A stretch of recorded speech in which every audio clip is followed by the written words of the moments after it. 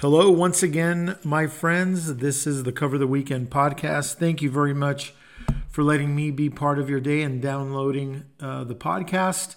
Lots to talk about: NFL, college bowl games. But before we start with the picks, little sportsbook talk. For those of you on Twitter, my Twitter friends, I'm sure you saw it. Posted a photo of a find I made a couple days ago at an antique mall here in Southern California. Decided to walk off a nice lunch that I had in this pretty large size antique mall. I'm not much of an antique guy. I kind of think it's cool, but don't buy many antiques, if any at all, really. But I thought, why not? Took a stroll through this antique mall, and I found this cool sign, that plexiglass sign that brought back some nice memories from the sports book. As some of you may know, back in the day, using a cell phone in the sports book was a big no-no. To that effect as well, taking pictures, either with your phone or a camera, would get you kicked out or scolded as well. It's the reason there are virtually no images of old Vegas sportsbooks, at least the inside of those sportsbooks. There's some pictures of the old storefront standalone sportsbooks that you see, but very few images of actual hotel sportsbooks from back in the day, places like the Desert Inn, Dunes, the Sands, things like that, where they all had sportsbooks, but you never see pictures of them just because photos weren't allowed. But I digress a little bit regarding going back to the phone issue.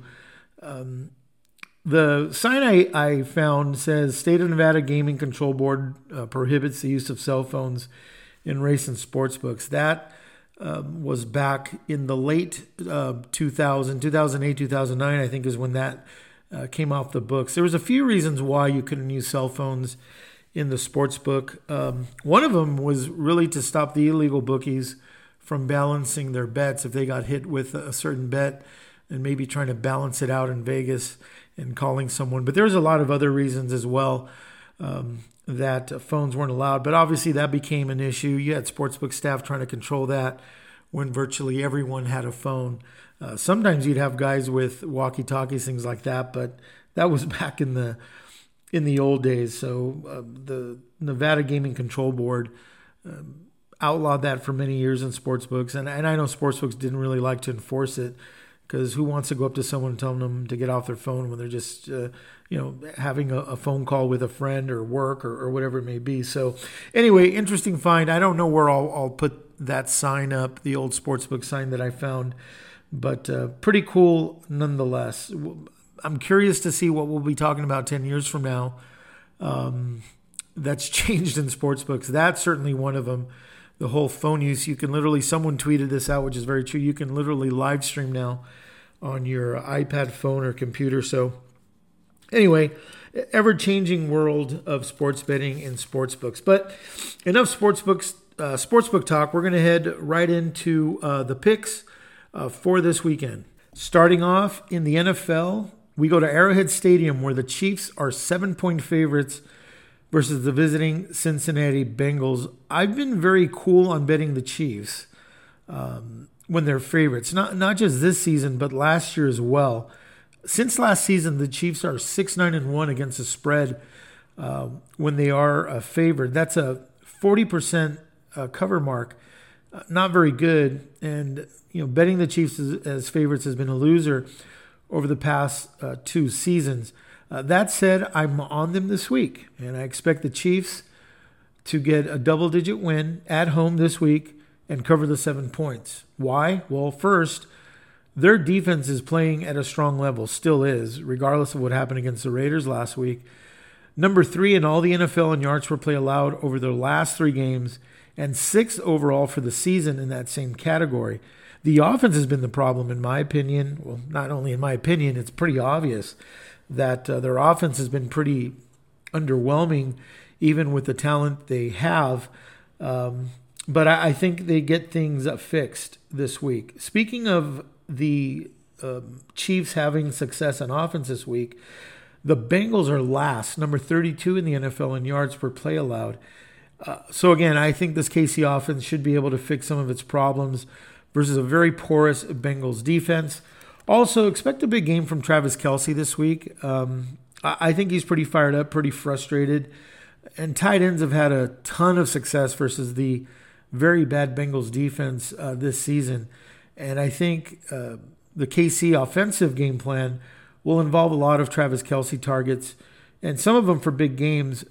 I don't do a lot of player props, but keep this in mind for Travis Kelce props against a Bengals defense that really does not do well, allowing yardage and basically performance with tight ends that their defenses play.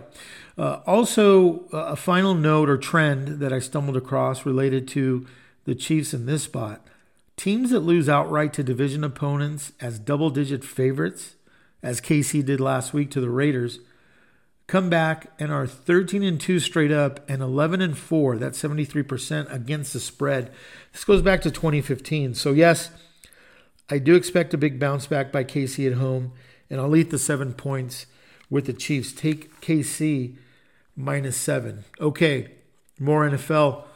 Another NFL game I'll be on this weekend is the Falcons visiting the Chicago Bears.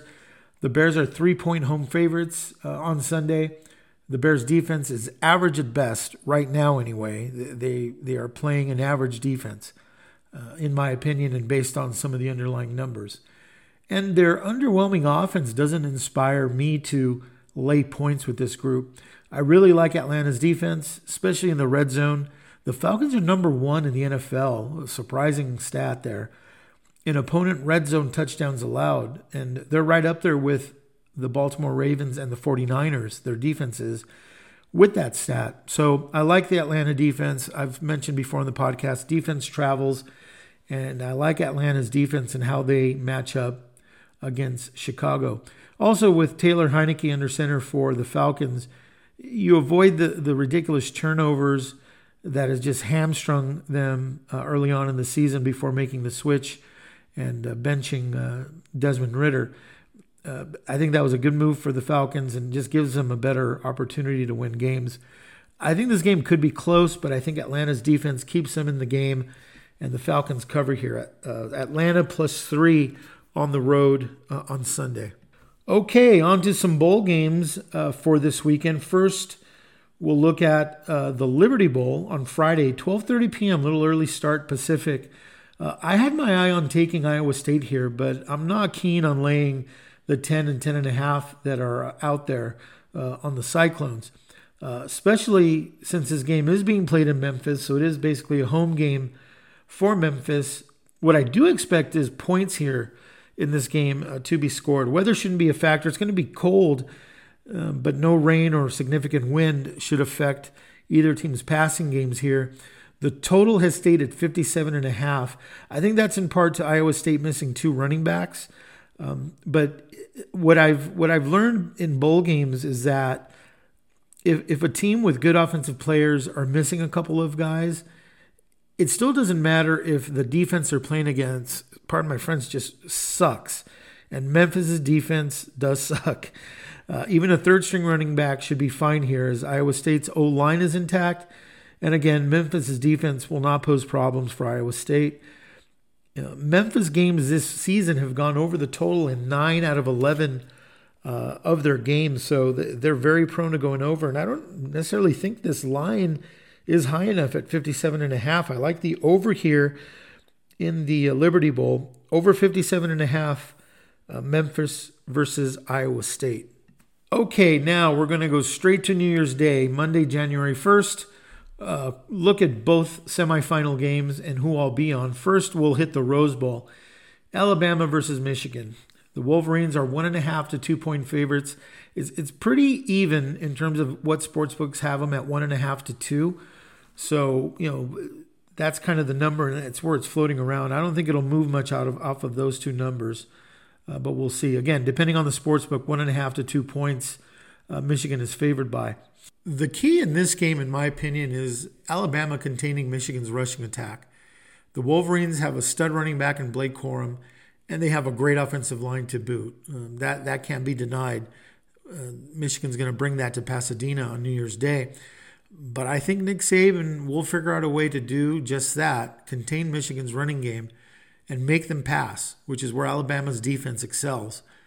Michigan, in my opinion, has not been as battle-tested as the Crimson Tide this season. Again, my opinion only. A lot of people think Michigan, with wins at home against Ohio State and the win they got over Penn State, kind of solidifies their stance. Maybe, but I just don't think they've had as rough a road as Alabama. And Nick Saban is deadly when he gets time to prepare. Alabama is 13-2 against the spread in their last 15 games, where they have over 10 days to prepare for. So not only do they win, they cover when they have time to prepare. Give me Alabama +2 in the Rose Bowl. 30-minute drive from my home, where I grew up in SoCal over there in Pasadena, is a 30-minute drive. Won't be going to the game. I'll be watching on TV and rooting for Alabama +2. I also have a future bet, as I mentioned many podcasts ago, when Alabama was up +700, +800. Some people got them at more than that, but I have a future ticket on Bama as well.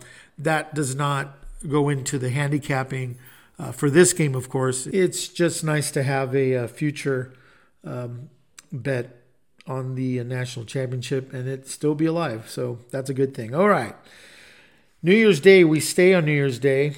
Sugar Bowl, New Orleans, Louisiana, Texas Longhorns -4 versus the Washington Huskies. These are two very good offenses, and the Huskies, even getting to the semifinal game, in my opinion, is still undervalued. And as most West Coast teams are, and maybe I'm biased to that, but I just think West Coast teams usually are a little undervalued, and it's happening in this game, in my opinion. They're getting 4 points here, the Huskies are, and I think that's a great number, backing the Huskies and getting the 4. There's a lot of hype continuing on with stud Texas QB Quinn Ewers, especially given his 452 passing yard performance versus Oklahoma State. Now, Oklahoma State is not a juggernaut defensively, but whenever a college quarterback flips 450 yards on someone, that's, pay attention to that. It's good. What gets lost here a bit, in my opinion, is the Husky defense. They have a solid yards per play allowed this season, and that includes games versus elite level offenses that were found in the Pac-12 this year, like Arizona, USC. As bad as they were this year, their offense was still elite. And Oregon ×2. Lastly, I don't trust Steve Sarkisian. I give him credit for what he's done this year with a very talented Longhorn team. The talent he had this season, Coach Sarkisian put it to good use. But I think the right ends for him on New Year's Day. I'm on Washington +4 here, and I'm looking for an Alabama-Washington championship a week later. We'll see how all that goes. College hoops, if you've been following on Twitter, our college hoops plays have heated up a little bit, which I'm very happy to see. A little slow start, but picks are going very well as of late. So monitor Twitter for that. Don't have any college hoops picks for Friday yet, but I will be looking at that and monitor Twitter for the college hoops. All right. I want to thank all of you for a wonderful 2023. Your support and good vibes regarding this podcast means the world to me. I appreciate you letting me be part of your day. May all your bets be winning ones, and here's to an outstanding 2024. Thanks again, everybody, and we'll see you next week.